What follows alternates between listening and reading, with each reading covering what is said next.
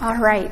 Well, when you came in this morning, you received a sheet that looks like this. It's probably in the back of behind your notes, but in front of your homework. It says Bible reading themes. Go ahead and pull that out. Now, a Bible reading theme is a tool, and it's designed to help us gain greater understanding from our time in the Word and to help us stay focused as we sit down to meet with God in His Word. In Wellspring, we're reading through several chapters a day in the Bible, and looking for a theme can really help us stay engaged and get more out of our reading. And it helps it to be a time of actually meeting with God and not just one more task to check off our list. So if you look at your sheet, you can see there that we have 7 themes for you to consider choosing to be your focus as you read through God's Word. You can see you could choose to focus on truths about God and His character, or examples of faith. You could look for truths which will comfort and strengthen you in times of adversity, or principles and examples that will help you grow in your prayer life. You could look for truths that will help you in your fight and your battle against sin, or examples of good heart shepherding. Or then the last one is glory. And if you'll remember, Scott Maxwell suggested doing that in our very first lesson for Wellspring this year. So if you decide that picking a theme would be helpful to you, then you need to decide if you would like to follow your discoveries by marking them in your Bible, or recording them in a journal, or even recording them on your phone perhaps. There's a stack of spiral notebooks in the back. If you want to take one of those and use that as your theme journal, that's what it's there for.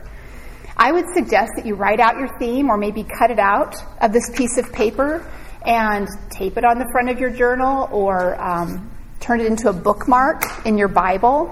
And that way it will be there to remind you of what you've decided to look for as you read.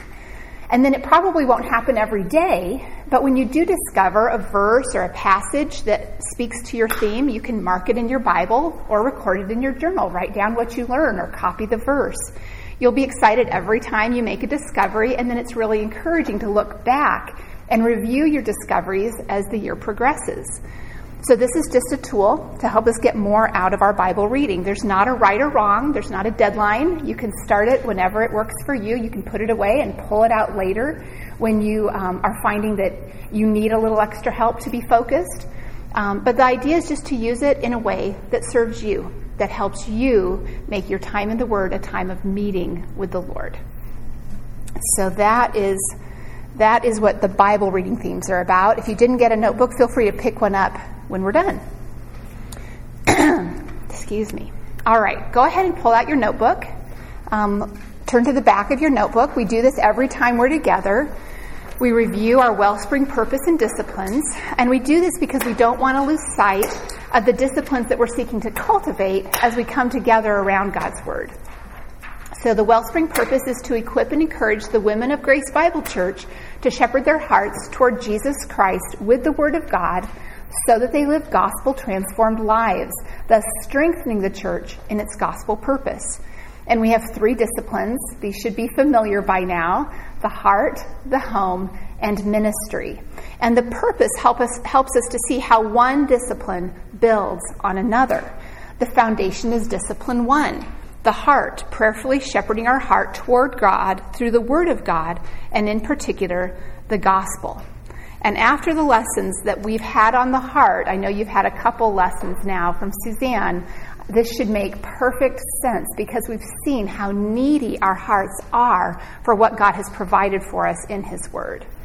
And so in Wellspring, our assignment, as we've already said, is to use a daily reading plan as our tool to help us cultivate this discipline of daily meeting with God in His Word. And that's where heart shepherding begins, but it doesn't end there. Our time alone with God prepares us to live gospel-transformed lives, beginning in our households, with our families. And that's discipline 2. She ministers to those in her household with her heart for God and the gospel. Living out gospel-transformed lives means we continue to shepherd our hearts all day long. And that gospel-transformed living overflows into the relationships in our home, and then into our church, and beyond our church, wherever God gives us opportunity to interact with others. And that's what Discipline 3 is all about. With a heart for God and the gospel and fulfilling her ministry in her household, she steps into the church to shepherd others toward God and the gospel. And that strengthens the church in its gospel purpose. And we're going to see all of these disciplines woven together today in our Titus 2 lesson, like threads in a tapestry. But before we turn to the lesson, I want to go back to Discipline 1, the heart, for just a moment. And again, just talk specifically about why we go to the Word of God and how we go to the Word of God. We've said it every week. Heart shepherding is not just opening our Bible and reading the words, or even just collecting more information. Discipline 1 is about drawing near to God through His Word and through prayer, expressing our love for Him. It's worship. It's marveling over and over again at the wonders of who God is and what He has done. It's being reminded of the gospel, that Christ's death and resurrection in our place makes us His own. It's a time to talk to God. It's a time to talk to Him about what you're reading, to thank Him, to affirm your belief in what you are reading, to plead with Him for grace to draw near and to understand and to love Him more and to be faithful to Him. It's a time for joy. So look at the small sheet of paper that you got when you came in. If you didn't get one, there are more on the back table. At the bottom, you can see Psalm 16:11, and it says, "You will make known to me the path of life. In your presence is fullness of joy." Not just a little bit of joy. Fullness of joy. In your right hand, there are pleasures forever. That is what our time in the Word is to be. It's a time of joy in the presence of God. Now you have a quote from John Piper also on this sheet of paper. He writes, "We must remind ourselves often of the immeasurable and superior benefits of the Word of God in our lives. We must put the evidence before us that reading, pondering, memorizing, and studying the Bible will yield more joy in this life and the next than all the things that lure us from it." Do you believe that? That being near God and His Word yields more joy than all the things that distract us? He continues, "The Bible leads us to superior and lasting joy because it leads us to Christ, especially to see His glory and enjoy His fellowship." So let's not forget that. The message of Titus 2, that's our lesson today, it's encouraging, it's motivating, it's convicting, and I get really excited to see God's design and His provision and what He intends to accomplish through our relationships with each other. But we need to start here and understand that God is our joy. And all that we're going to talk about in Titus today is an expression of that joy. It's the joy of our salvation. It's the joy of knowing God and being a recipient of His grace. So this small sheet of paper is cut to fit in your worship book, your song book. If you want to refer to it again, you can just add it to your song book. All right, go ahead then and open up your Bible to Titus. Our lesson today is Women Encouraging Women. Titus chapter 2, verses 3 through 5 contain instructions specifically for women in the church. All of Scripture is for our instruction. All of it is God's tool for our sanctification. But this is a unique passage in Scripture in that it connects the role that women play in one another's lives with the health of the church and the honor of God's Word. Now you can see our passage summary in your notes.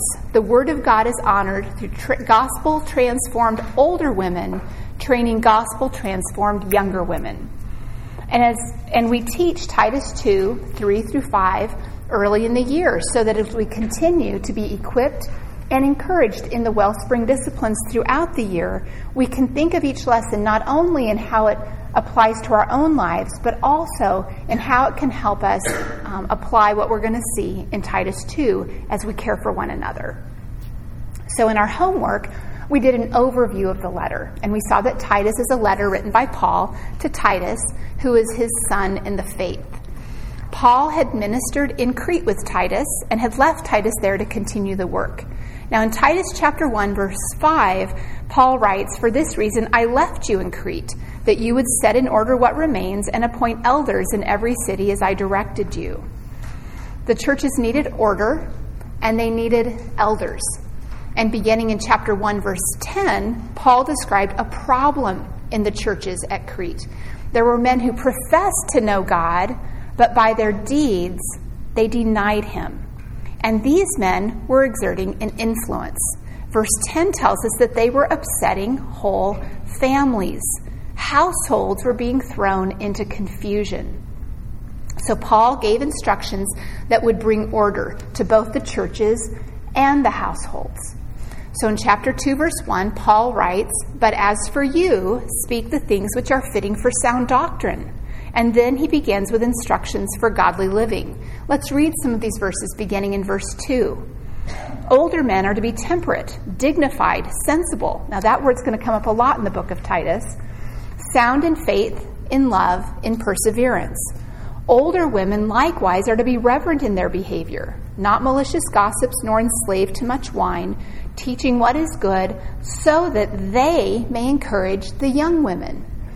Now, notice who is going to train and encourage the young women in these verses. It's not Titus. This is really interesting. There is something about the instruction that the young women need that requires an older woman. The young women didn't just need words. Titus could have given them that. They needed an example that Titus, as a man, couldn't give them. They needed the example of a godly older woman. And those older women, through their words and through their example, were needed to encourage the young women to love their husbands, to love their children. Verse 5, to be sensible. There's that quality again. Pure, workers at home, kind, being subject to their own husbands, so that the word of God will not be dishonored. Notice what the impact of godly character in the women will be. It will protect the honor of God's word. What a weighty call. And then he continues with instructions for young men, for Titus himself, and for slaves. And then we come to verse 11, and it begins with the word for. And that word for means because. What comes next is giving us the reason for all those instructions we saw in verses 1 through 10. Why are we to live that way? How are we to live that way? Well, it's because in verse 11, the grace of God has appeared, bringing salvation to all men and instructing us to deny ungodliness and worldly desires. Remember, we saw that the older women were not to be malicious gossips or enslaved to much wine. That's the kind of ungodliness that grace instructs us to deny. And grace instructs us to live sensibly, righteously, and godly in the present age. We saw that instruction to be sensible before, didn't we? A couple of times. Paul is saying that grace is what instructs us to be sensible and godly. Verse 13, looking for the blessed hope and the appearing of the glory of our great God and Savior, Christ Jesus. Now listen to this. This is the gospel. Who gave himself for us. Why? To redeem us from every lawless deed and to purify for himself a people for his own possession, zealous for good deeds. Believer, that's what Jesus has done for us. And that is why it's important that we pay attention to the instructions for godliness in Titus 2. So here's what Paul is telling Titus to say to those in the churches. We have a problem here in Crete. Our churches aren't in order. So because of what Christ has done, you have a role here now to help your church. God wants to use us to make his church healthy, to make our households healthy. And God's grace has appeared, and it's in the process of changing us, and we have a responsibility to be the kind of women who do strengthen the church. I praise God that there are so many ways that the women of Grace Bible Church are living this out. But I also think that we can have a tendency to look at this passage and maybe come up with reasons why it doesn't apply to us. Maybe escape clauses. Maybe we think, I just really have never felt very comfortable around other women. Or, I really haven't been a believer very long. Or, this is just for married women. Maybe we think about the home we grew up in, that this wasn't the character models for us there. Or maybe we have doubts that somehow our past disqualifies us. Paul is not saying, just go clean up your act. He's saying, there's a problem in the church, so remember who you are in Christ.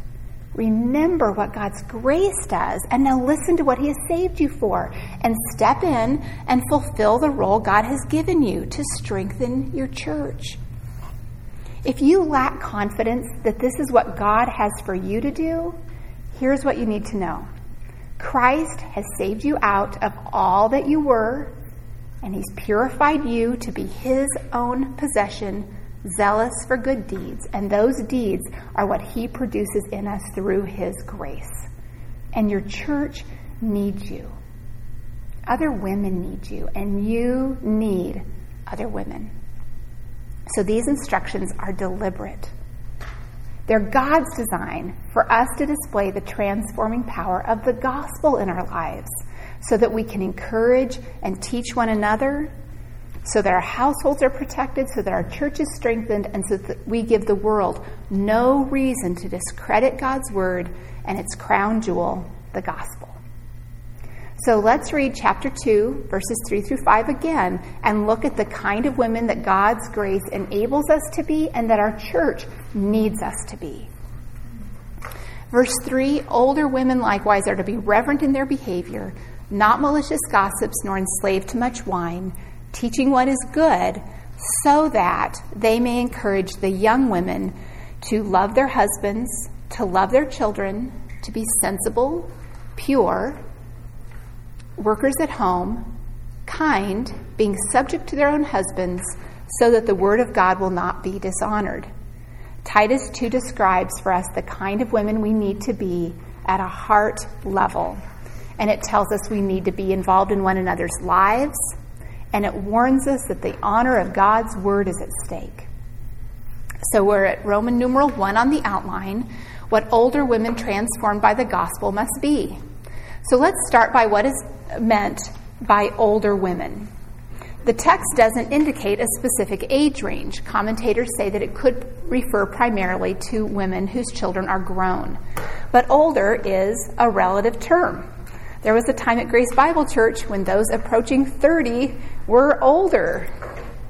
All you need to do to be older is to find someone who is younger. Exactly. All of us are older than somebody. Even if you have a believing daughter who's in junior high or high school, she has an opportunity to live this out so that the younger girls grow up seeing the impact that God's word has made in her life. Each season of life will bring us new perspectives that need to be shared with those who are younger than we are. Our church needs us to do that, to be transparent with one another, to share our struggles, to share how God is at work in our lives. And God's grace has the power to make us the kind of women who can encourage other women in this way. Now, practically speaking, I find it helpful as I study these verses to think of myself as both an older woman and a younger woman. We can think of ourselves as older women as we have opportunities for encouraging those who are younger. Sometimes they're younger in years, and sometimes they're younger in the Lord. And we can think of ourselves as younger women, looking for what we can learn from those who are older or perhaps more mature in the Lord than we are. It means keeping a humble, teachable attitude so that their influence brings good fruit in our lives. Now, that doesn't mean that we are going to have a sign-up list in the back where everybody can just sign up to get an older woman, but it does mean that we look around and we ask, who's in my Wellspring discussion group? Who's in my small group, the groups that meet during the week in the evenings? Or who do I serve with at Grace Bible Church? And we can look for ways to strengthen our church through those relationships. And I also want you to know that we have a mentoring ministry at Grace Bible Church. There are times when we might benefit from a more formalized relationship, an older and a younger woman together. And if that's you, either as an older woman or a younger woman, you can talk to Chris. That's one of her ministries, is to connect women who are looking for help in finding this kind of relationship. So let's talk about what the older woman is to be. The character of the gospel-transformed older woman is described in 4 ways. She's reverent. She's not a malicious gossip. She's not enslaved to much wine. And she teaches what is good. They're a package. They go together, and together they make her the kind of woman who's qualified to encourage and train younger women. But notice what the list doesn't say. It has nothing to do with the kind of man she's married to. In fact, it doesn't even say she is married, or that she has kids, or that her kids are believers, or that she has all the answers. It doesn't even talk about the kind of mother she had. This is a woman who has reverence for God. And that reverence is what qualifies her to encourage a younger woman. Reverence is what qualifies her. So what is reverence?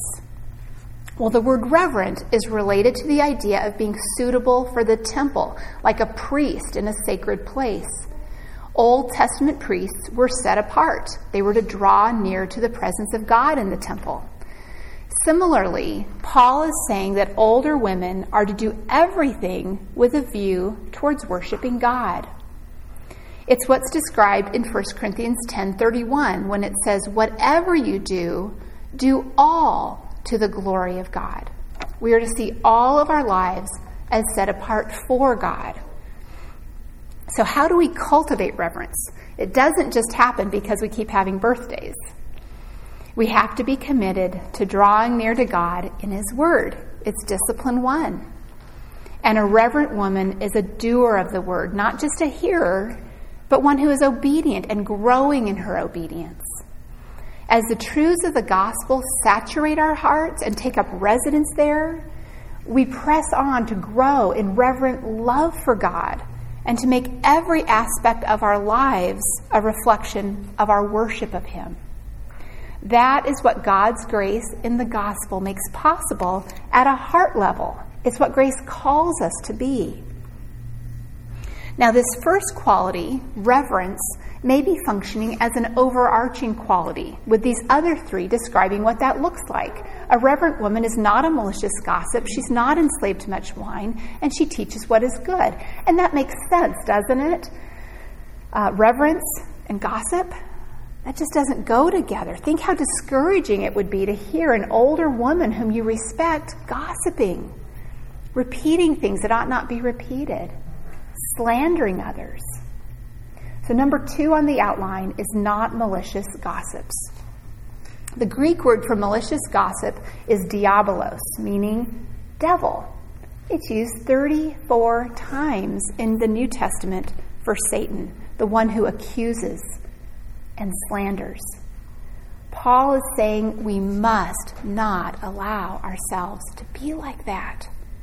We must not be backbiting. We must not make slanderous charges against others. God's grace in the gospel instructs us to deny this kind of ungodliness, to disassociate ourselves from it, to not even listen to it. We are to be reverent women who restrain our tongues from participating in that which pushes others down in the eyes of others. I'm going to say that again. We are to be reverent women who restrain our tongues from participating in anything that pushes others down in the eyes of others. That is what gossip does. We must be so careful, always being on guard about what we're thinking, because that overflows into what we're saying or posting or texting. We have to guard what we listen to, what we read.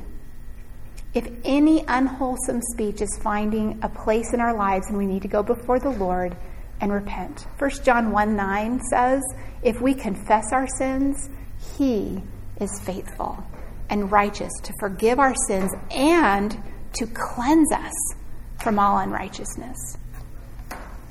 Well, next on the outline, number 3 is not enslaved to much wine. Nowhere does Paul totally forbid wine, but in multiple places Paul condemns drunkenness. Believers are exhorted not to be enslaved by much wine. The point is that self-control must remain completely intact in a believer's life. This is an issue of self-control. The emphasis in this verse is on the word enslaved. It's a term of bondage. It could be wine. Obviously, that was a problem with the women in Crete because that's what Paul addressed here. But it could be anything where we're not using self-control. It could be TV or what we're watching on TV or how we eat, how we spend money. It could be how we use time on our phone or our computer or gaming or exercise or magazines. It could be anything that takes us away from our most important priorities. It's going back to doing all things for the glory of God, of being reverent. It can be healthy to do an assessment to see if our focus really is on honoring God in these areas. Ask someone in your household, someone who knows you well, someone who will be really honest with you, if they see anything in your life that they think you might be enslaved to. Another great revealer is to write down everything you do for 2 weeks or everything you spend. We might find that we're allowing ourselves to be enslaved to something. It can just be very telling. Ask God to show you if there's any area of your life that's not honoring to Him, where you might be allowing yourself to be enslaved. Because if it's not dealt with, it will affect our ministry with other women. So the reverent woman is a woman who is shepherding her heart away from gossip, away from enslavement, to find her joy, her comfort, her peace in Jesus. That is the fruit of the gospel in an older woman's life. Well, finally, number 4, Paul says that the older women are to teach what is good. She's a teacher of winsome goodness, of what is holy and godly. It's an ability to help younger women understand the things that would be beneficial to them. So where does that come from? Well, it comes from God's Word. The Word is where we find God's wisdom. Teaching what is good is not just giving our opinions or experiences, although there are times that can be helpful. But we need to be women who bring others to the Word of God and then encourage them to be obedient to it. And it's interesting that this Greek word doesn't indicate that it's necessarily formal teaching. It includes our conversations and our example. We need to be involved in each other's lives so that we can learn from one another. So gospel-transformed older women must be reverent, not gossips, not enslaved, and teachers of what is good and beneficial. Now, the point here is not to dwell on our shortcomings. We all have them, and where we have sinned, we need to confess and turn away from it. Remember 1 John 1:9. But the point is to ask ourselves, are we planting ourselves in the Word of God and positioning ourselves to grow in being this kind of woman that God loves for us to be, so that we can help younger women? It's important to look at these verses and make sure we understand these qualities, but it's also important that we don't lose sight of what's going on in this passage. No matter how godly Titus was, he wasn't the right person to encourage and teach the young women in this way. The church needed, and the church still needs, godly older women to do this. Women who understand God's grace. Don't forget verse 11. Women who understand that God's grace saves us and it trains us.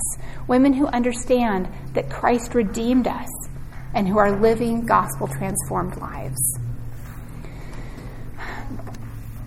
That kind of a woman can help other women grow in living gospel-transformed lives by both their words and their deeds. Well, that brings us to Roman numeral 2 on the outline, what transformed older women must train the young women to be. Verse 4 begins, so that they, the older women, may encourage the young women. Encourage here means to train. to advise, to urge. It's an ongoing influence.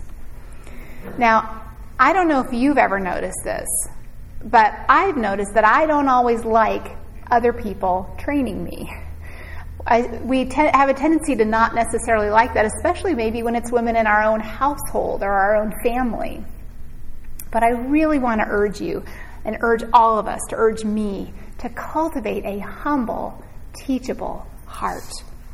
Proverbs 1:5 says, "A wise man will hear and increase in learning, and a man of understanding will acquire wise counsel." It's a sign of wisdom to receive instruction, to seek it out. But Proverbs 1:7 says, "Fools despise wisdom and instruction." See, being teachable isn't natural. In school or in the workplace, it is a weakness not to know something. But believers are disciples. That means that we are learners. So look for what you can learn from the godly women that God has placed in your life. Ask questions. Sometimes through the most unexpected women, the Lord will teach us lessons that we never would have gone looking for. All right.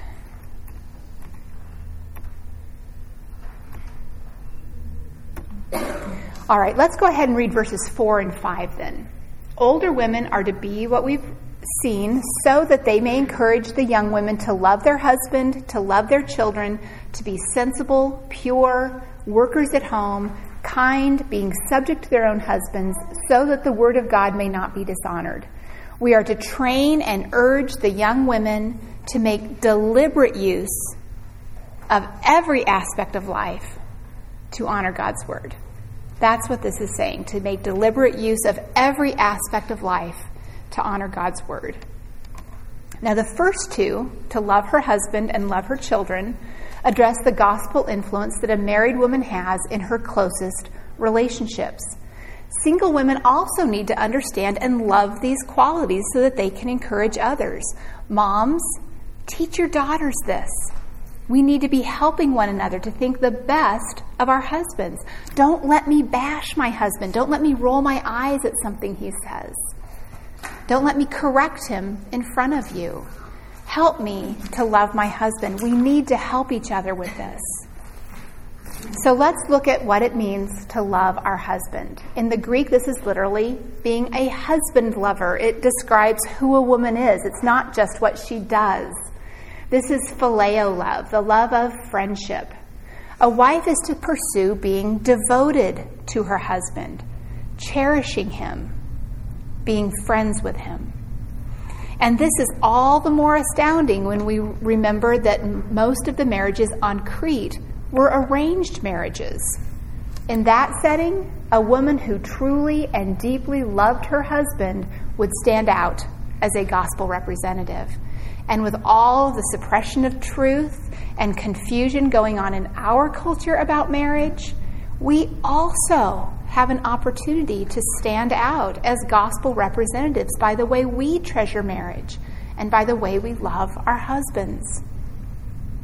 Although today marriage is based on personal choice and love, this is still a kind of love which must be learned. It's something a woman grows into. It's learned as it's practiced. It is sadly all too easy for a critical spirit to creep into our attitude towards our husbands. And so we have to cultivate this love and encourage one another in it. To have a loving, fond affection for our husband that's not based on his worthiness, but because it's what honors God. A married woman has the privilege of lavishing God's grace on her husband. And that is what we get to encourage one another to do. Each wife must learn to love her own husband. That means to get to know him and to study him and ask him how you can be most helpful to him. So how do we teach this? How do we learn this? Well, first of all, we need to understand God's purpose for marriage. It's a picture of Christ and the church. And marriage is about displaying the self-giving love of the Godhead. It is not first and most about what makes us happy. God wants to use our challenges and our struggles to draw us closer to Him and to grow our character so that we reflect Him in our marriages. When we understand God's purpose, then we can see our struggles as God's tool to conform us to His image. We will begin to look more like Christ as we give up selfishness and control. Secondly, we need to understand the priority of this relationship. This relationship is listed first. After our relationship with Jesus, our husband is to be first in our heart, in our mind, in our priorities.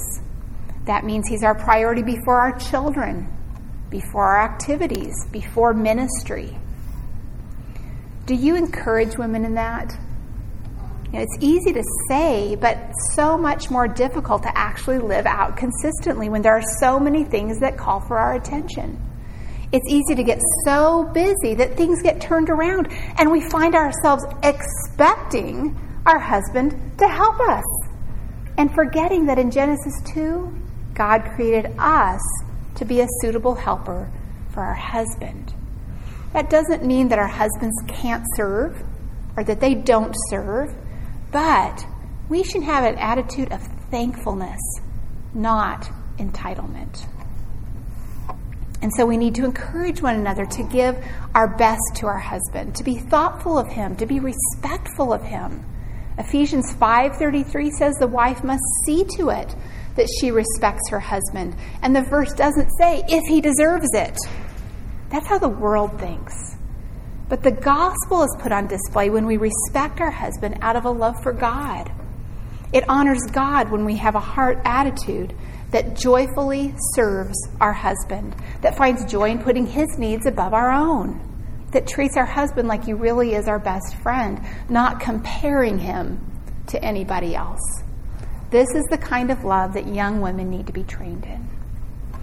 Well, that brings us to encouraging the young women to be children lovers. And although the most obvious application is to mothers, we have many opportunities to love and cherish children. There are children all around us whom we can love, especially here at Grace Bible Church. And it's so encouraging to see the way that so many of you are children-loving women. And we're sure blessed with a lot of children-loving women over in Wellspring Kids, too, aren't we? That's just a good thing to even think about as we cultivate these qualities, as you grow through Wellspring this year. Maybe next year you'll be one of those who's serving the children in Wellspring Kids. So this is phileo love. We are to cherish and enjoy our children. It's selfless and it's affectionate. And you would think that this love would come naturally. And most mothers do have a natural affection for their children. But that can be strained when it's 1 o'clock in the morning and you're exhausted, either because little ones are awake or because older ones aren't home yet. Most of you haven't gotten there yet, but just wait. Sometimes there are things you just really need to get done, and your children need your attention. Remember, this was written in a day when they didn't have all our modern conveniences. It takes a great amount of work to shepherd children, to love them enough to be consistent with our training and our discipline, with meaningful conversations, especially as they get older. I thought it was going to take less time when they got older. We're still waiting for that to happen, aren't we, Julie? Okay. Mothers can be easily discouraged. We can lose sight of the influence that God has given us with our children. In spite of our insecurities, in spite of our weaknesses, it can start to feel like a burden sometimes. But we need to remind each other that loving children is God's priority for us. It's second in the list after loving our husband. We need to view mothering not as an inconvenience, but as a privilege and a pleasure. God places a great value on that role, and so must we. You know, when we feel weighed down, or our friends feel weighed down with the mundane task of caring for children, we get to remind one another that this work has eternal value. Women are providing an environment where children can learn the things of God. A mother's unselfish service to meet the needs of her children is a perfect way for them to see the selfless love of God put on display. Now, some stages are easier than others, but as we persevere in loving children, we again get to show such a contrast with the world. This kind of love demonstrates God's grace at work in our lives and in our church. Well, the next quality that older women are to teach to young women is being sensible or self-controlled. It's being prudent and thoughtful. It's having a sound mind, being led by God's word rather than being controlled by emotion or impulse. What a blessing that this is something we can learn. So what are some emotions that we might be tempted to let control us? Fear, anger, sadness, self-pity, anxiety, desire, maybe, for things, for happiness, for admiration, appreciation. Emotions are not necessarily sinful, but they're horrible masters. They were never designed to rule us. But because God's grace has appeared, and remember verse 12, it has instructed us to live sensibly, we're not enslaved to these emotions. God enables us to have a sound mind so that those emotions are not ruling us. And as we cultivate this soundness of mind in our thoughts and in our feelings, we are so much better prepared to be prudent with how we live, how we manage our time and our money, our words, our responsibilities, even our relationships. Now I'm going to read Proverbs 25:28, and I want you to try to get a mental picture of it. It's describing an ancient city which was typically surrounded by a strong wall for protection. But there is a serious problem with this city. Proverbs 25:28 says, like a city that is broken into and without walls is a man who has no control over his spirit. Do you see the vulnerability, the danger? But self-control offers a protection from all kinds of sin and foolishness. It protects God's word from dishonor. So imagine that a younger woman comes to you and says, hey, can you teach me to be sensible? And if you're like me, you might have to think, well, I wish I were more sensible than I am, but I want to be sensible, and I want to grow in being sensible, and I want to put off those things that are hindering me from being sensible. And so we can honestly reply, let's grow together. Let's go to God's word. Let's apply the gospel. Let's pray and encourage one another. Maybe there's another woman who can help both of us. And let's praise God when by his grace we do grow in our self-control. Well, that brings us then to pure. This word means to be morally pure, to live in a holy manner. It's a practical life of holiness and purity. It's a life of repentance. It's not just a bunch of do's and don'ts. It's a heart attitude with an inner longing to honor God in all we do. You can see an emphasis for women here. The older women are to be reverent so that they can teach the young women to be pure. They're different words, but it's the same idea. And there's a connection between being pure and sensible. Having a sound mind is necessary to live a pure life. When we are self-controlled and serious about our walk with God, it enables us to deny our own desires and the lusts of our flesh in order to follow God's ways. A young woman needs to learn Romans 13:14, which says, "But put on the Lord Jesus Christ, and make no provision for the flesh in regard to its lusts." Older women need to teach younger women to renew their minds with Scripture. That's how she'll learn to be pure. You know, there are so many opportunities for impurity, for a lack of holiness. We have to guard against impure thoughts, words, against immodesty. We have to guard against impurity in what we watch and read. And we must fight for purity in how we think about men and how we relate to them. There are a lot of temptations. You probably know your own weaknesses where you are most easily tempted. But I want to plead with you to flee. Your household needs you to flee. Your church needs you to flee. Please flee so that God's word will not be dishonored. Let an older woman help you with 2 Timothy 2:22 to flee from youthful lusts and pursue righteousness, faith, love, and peace with those who call on the Lord from a pure heart. Well, next we have worker at home. This describes a woman who has a heart for her household, who understands the value and the priority of the work and the relationships and the opportunities in her home. And again, it can be learned. Now, we need to be careful how we understand this. If we are not employed outside our home, we can't automatically conclude that we are workers at home. If we are employed outside the home, either single or married, we must not conclude that we can't be workers at home or that it's not our responsibility to be. This quality isn't optional for any woman in any season of life. Just like being pure or being sensible, it describes who we are to be, not just what we do at certain times of our lives. This is a heart quality that's necessary for the honor of God's word. It's important. Paul expresses concern about women who are not workers at home. In 2 Timothy 3, he describes homes with weak women who are weighed down with sin and led by their impulses.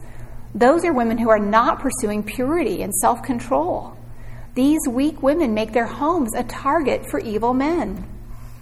In 1 Timothy 5, Paul says that there's a temptation for young widows not to work in their homes, but to be idle and to go from house to house and to gossip. And if they do, they are giving the adversary an opportunity to speak reproachfully. And the reason that Paul is concerned is because he understands the importance that God's word places on our homes. In the New Testament, households are useful for hosting and serving churches, extending hospitality, training children, teaching the gospel, instructing in sound doctrine and godliness, and refreshing believers, missionaries, and even those in prison. The home is important to God's work in the church. It's essential. And as women, we have a role as workers in the home. We must not let our homes hinder God's work. So what does the work of a household include? Well, the greatest priority is to love and nurture the people who live there and who visit there. It means being faithful with the work that a household requires. And it means learning diligence in managing the many tasks so that as much as it's up to us, our home is a place that reflects the gospel's work in our lives. Being a worker at home means finding joy in the many opportunities to serve others where we live. And that takes time. For the married women with children at home, it means choosing to find contentment in helping our husband and shepherding our children. And there are seasons when this work leaves very little room for anything else, even very good things. So how does that leave us to think about work outside the home? Well, if you think about the Proverbs 31 woman, she was busy buying fields and selling garments, thinking of people beyond her home, but it's clear that that wasn't contradictory to her being a worker in her home, at her home. She was still caring for the needs of her household, and anything she did outside of her household was for the benefit of those in her household. It wasn't for selfish gain, and that was evident to those who were in her household. Lydia is another example in Acts 16. She was a businesswoman. She was most likely single, and she was hospitable. She pleaded with Paul for the opportunity to serve him and the church in her home. Ministering with her home was one of the first evidences of God's grace at work in her life when God opened her heart to respond to the gospel. Another example is Priscilla. Priscilla was married to a man named Aquila. We heard about him in church on Sunday, both of them. And Acts 18 says that she and her husband worked as tent makers. That was their vocation. She was also a fellow worker in Christ Jesus. And she and her husband hosted a church in their home. It appears that her work and her ministry were not a hindrance to her role as a worker in her home because she and her husband were able to make their home available to the church. So there are circumstances when a woman does work outside the home. If a woman is single, living away from her parents, or her husband is disabled, or she's a single mom. If you're married, especially with children, it's a weighty decision to work outside the home, and it needs to be made carefully with your husband, as together you evaluate if it's the best thing for your marriage and if it's the best thing for your family in your particular season. Or a woman may need to work outside the home to submit to her husband. But in any of these circumstances, there needs to be a clear way for any woman to be a worker at home. If you do work outside the home, here's what you need to understand, or here's what you need to do. Be a home-working woman. Remember, that's a description of the kind of person you are and the priority you place on the home. And also, do your work outside the home. And do it without guilt. Do it with all your heart as serving the Lord. You have Colossians 3:23 in your notes. And it is difficult. There may be a lot of good things that you have to say no to, but you can trust your Savior. If this is what He has for you, then His grace is sufficient for you. This is His plan for you to bring Him glory and for Him to make you more like Christ. Either way, whether you are working outside your home or you do your job from home or your job is your home, we are called to be home-working women. So shepherd your heart. Don't be weighed down by sin and led by impulses. Don't be idle and easily distracted by all the things that can take our focus and our attention away from this important work, and especially from the important people in our homes. But rather protect the honor of God's word by esteeming and prioritizing the work of the home, and be faithful to joyfully nurture and serve the people in your home. If that is a struggle for you, I really want to encourage you, find an older woman to help you cultivate a heart for the work of your home. If you're married and you have any concerns at all about how this plays out in your home, I really want to encourage you to ask your husband to listen with you to the link that's in your notes. It's a build message where Scott is shepherding the men about leading their wives and being Titus 2 women. It could really help you and your husband to have unity in your understanding of God's call for you to be a home-working woman. Well, that brings us to kind. Now, this word kind is more often translated good in the New Testament. It's a kindness or a goodness that comes from the heart, and then it overflows into words and actions that benefit others. Jesus said in Luke 6:45, "The good man out of the good treasure of his heart brings forth what is good." We're right back at Discipline 1 again. The way our heart gets filled with good treasure is by meeting with God in His Word. Do you see once again that we never graduate from Discipline 1? This kind of good treasure from God's Word in our hearts will produce kindness in what we do, like what we do as home-working women. It's interesting how kindness follows right on the heels of workers at home in Titus 2. Often our heart attitude is most clearly revealed right in our own homes with those closest relationships. And sadly, very often our household is where we can be most careless with kindness. We might start keeping track in our minds of who has served more. Or we might think it's not important to be careful with our tone of voice or our facial expressions to be certain that they express kindness and give grace along with our words and our actions. But since genuine kindness is something that God produces in our lives and it flows from our hearts, then it cannot be something that's based on how someone else is acting or how they're treating us. It is not a reaction to those around us, but rather it's a reflection of our Heavenly Father.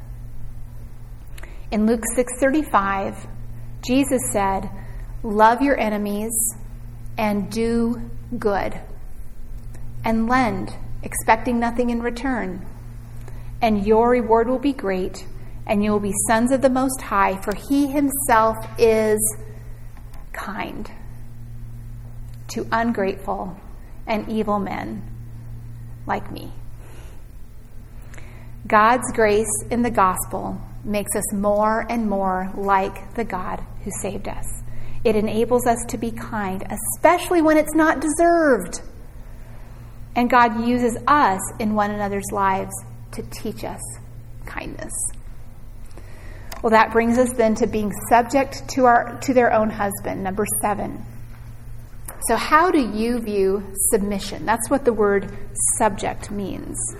Do you find it appealing, or does it make you cringe maybe just a little bit? You know, most of us don't start out loving the idea of submission. You know, before Christ, all we wanted was self-rule. Now, as those who have been regenerated through the gospel, we can still find that residue of sin, of wanting to grasp for self-rule, even though God places us under authority at many different levels, and always for our good. So we need to let our minds be transformed by the truth of God's word and encourage younger women to think biblically about submission as well. Again, submission is relevant whether we are single or married. A biblical understanding of submission prepares us to encourage our married friends. Like I said before, I need you to help me. Don't let me entertain a heart of rebellion towards my husband's God's given role in my life. Don't let me think I'm always right. Understanding submission prepares us for marriage if that's in our future. And no matter what our season of life, there are institutions of authority to which we must submit. In our family, in our job, our church, our school, and our government. And the heart struggle that we have with that authority very often boils down to whether or not we trust God to sovereignly lead us through fallen people that He has placed over us. So understanding submission will help us deal with that struggle as well. All right, so subject in the Greek is hupotasso, and it means to voluntarily place oneself under. That's important to know. We are placing ourselves under. It's not our husband's responsibility to make us submit, although he has the freedom to remind us and help us when we're struggling. But the command is for us to do this voluntarily. We're lining ourselves up under his leadership. Now, submission did not begin with the New Testament. It didn't begin when sin entered the world, and submission didn't even begin at creation, when God created the woman to be the suitable helper for man. Submission goes back even before that, because submission is represented in the very character of God. Look at the quote in your outline from Wayne Grudem. It reads, "The idea of headship and submission never began. It has always existed in the eternal nature of God himself. And in this most basic of all authority relationships, authority is not based on gifts or ability. It is just there. The relationship between the Father, Son, and Holy Spirit is one of leadership and authority on the one hand, and voluntary, willing, joyful submission to that authority on the other hand. We can learn from this that submission to a rightful authority is a noble virtue. It's a privilege. It's something good and desirable. It's the virtue that's been demonstrated by the eternal Son of God forever. It is his glory, the glory of the Son as he relates to the Father. To further display this glory, God instituted a husband's leadership and a wife's submission at the beginning of creation, before sin ever entered the world. Ephesians 5 reveals God's ultimate intention for headship and submission in marriage. It's to reflect the relationship of Christ and the church. What an opportunity we have to help the world understand how biblical marriage points to the gospel.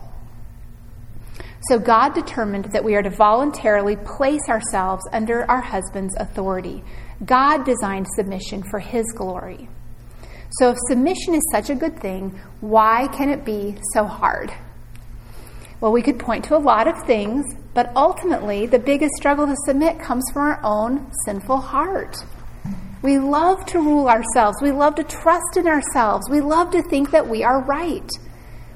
That's why we can't forget what we learned in those lessons we had on the heart. And we need to realize that our battle with submission is not a battle against our husband or against anyone else in authority. It's a battle with the sin in our own hearts. That is our biggest adversary. Even when it feels like our adversary is our husband, we need to remember Ephesians 5:22. Wives, be subject to your own husbands as to the Lord. The Lord is the one to whom we are entrusting ourselves when we submit. That's where our focus needs to be, not on our husband's worthiness, but on the Lord's trustworthiness. He is the one we are trusting when we submit. So we saw that submission means to voluntarily place oneself under. It is done willingly without being contentious. Now, contentious means exhibiting a wearisome tendency to quarrels and disputes. There is no demonstration of the Father's relationship with the Son in that, or of Jesus' relationship with the church. Proverbs 19:13 says the contentions of a wife are a constant dripping. It's just an ongoing irritation. So we need to agree as often as we can. It doesn't mean that we never speak up or share our opinion, particularly about major decisions, but we do need to speak in appropriate, helpful ways. We shouldn't make it a habit to think that every decision our husband makes has to be discussed with us. Just because he doesn't do something the way we would, doesn't make his way wrong. In Genesis 2, God made Eve to be a suitable helper to Adam. And so that can help us evaluate. Am I being helpful? Or am I being wearisome, contentious? What would my husband say?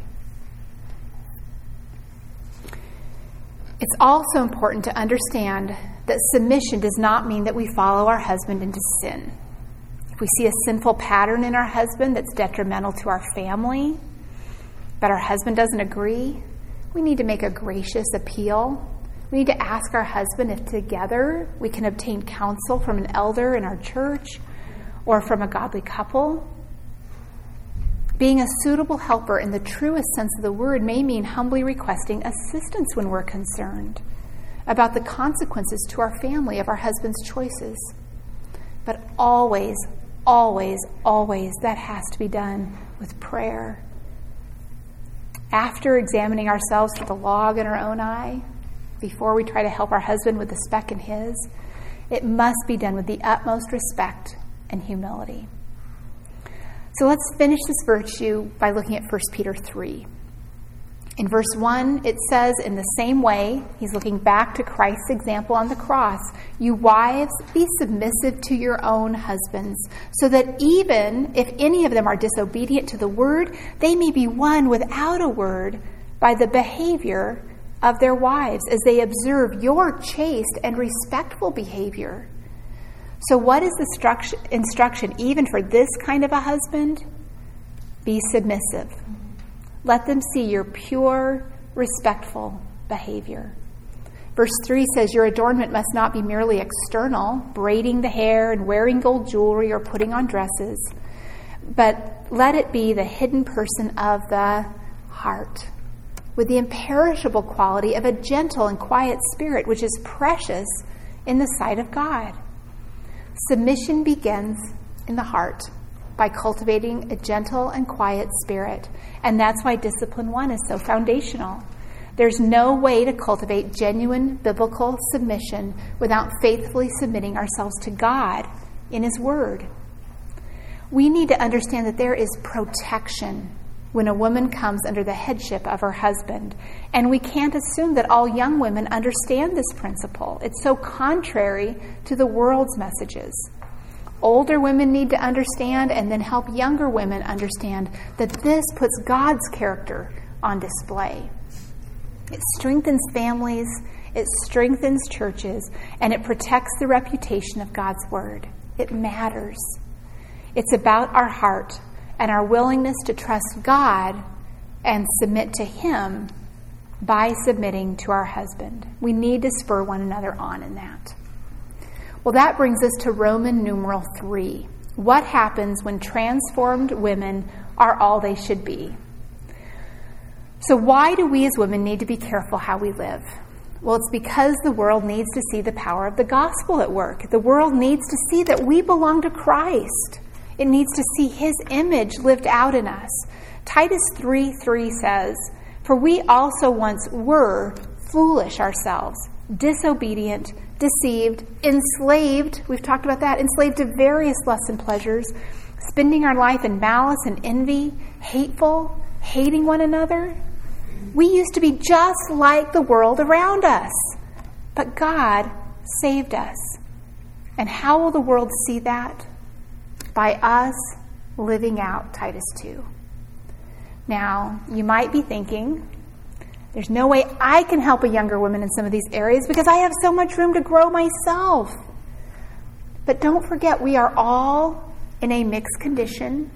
We are going to struggle, and God is going to bring the growth as we persevere and encourage one another. John the Baptist in John chapter 1 said that he was unworthy to even untie Jesus' sandals. John the Baptist. But he still did what God gave him to do. In Ephesians 3, Paul said that to him, the very least of all saints, this grace was given to preach to the Gentiles the unfathomable riches of Christ. So why did this self-proclaimed least of all saints preach the gospel? It was God's grace to him. And it's God's grace to us. Remember Titus 2:11, it's God's grace to us to be part of one another's lives as reverent older women encouraging younger women, and as teachable younger women receiving encouragement and training from older women. What a privilege. Because when this is what we do, the world can see the truth and the power of the gospel being lived out through us. That is what protects the honor of God's word, and that is what gives glory to God. I want to pray, and then I want to give you just one practical suggestion for how you might want to cultivate these qualities. All right, Heavenly Father, thank you so much for your word. Thank you for your design. Lord, your design is a good design. Thank you so much that your salvation of us is not something that ended in the past. Lord, it's something that you have been purposing from eternity past, and you are continuing to work out in us. Lord, thank you that you are always at work for our good and for your glory. Lord, I do pray that, Lord, there's a lot here.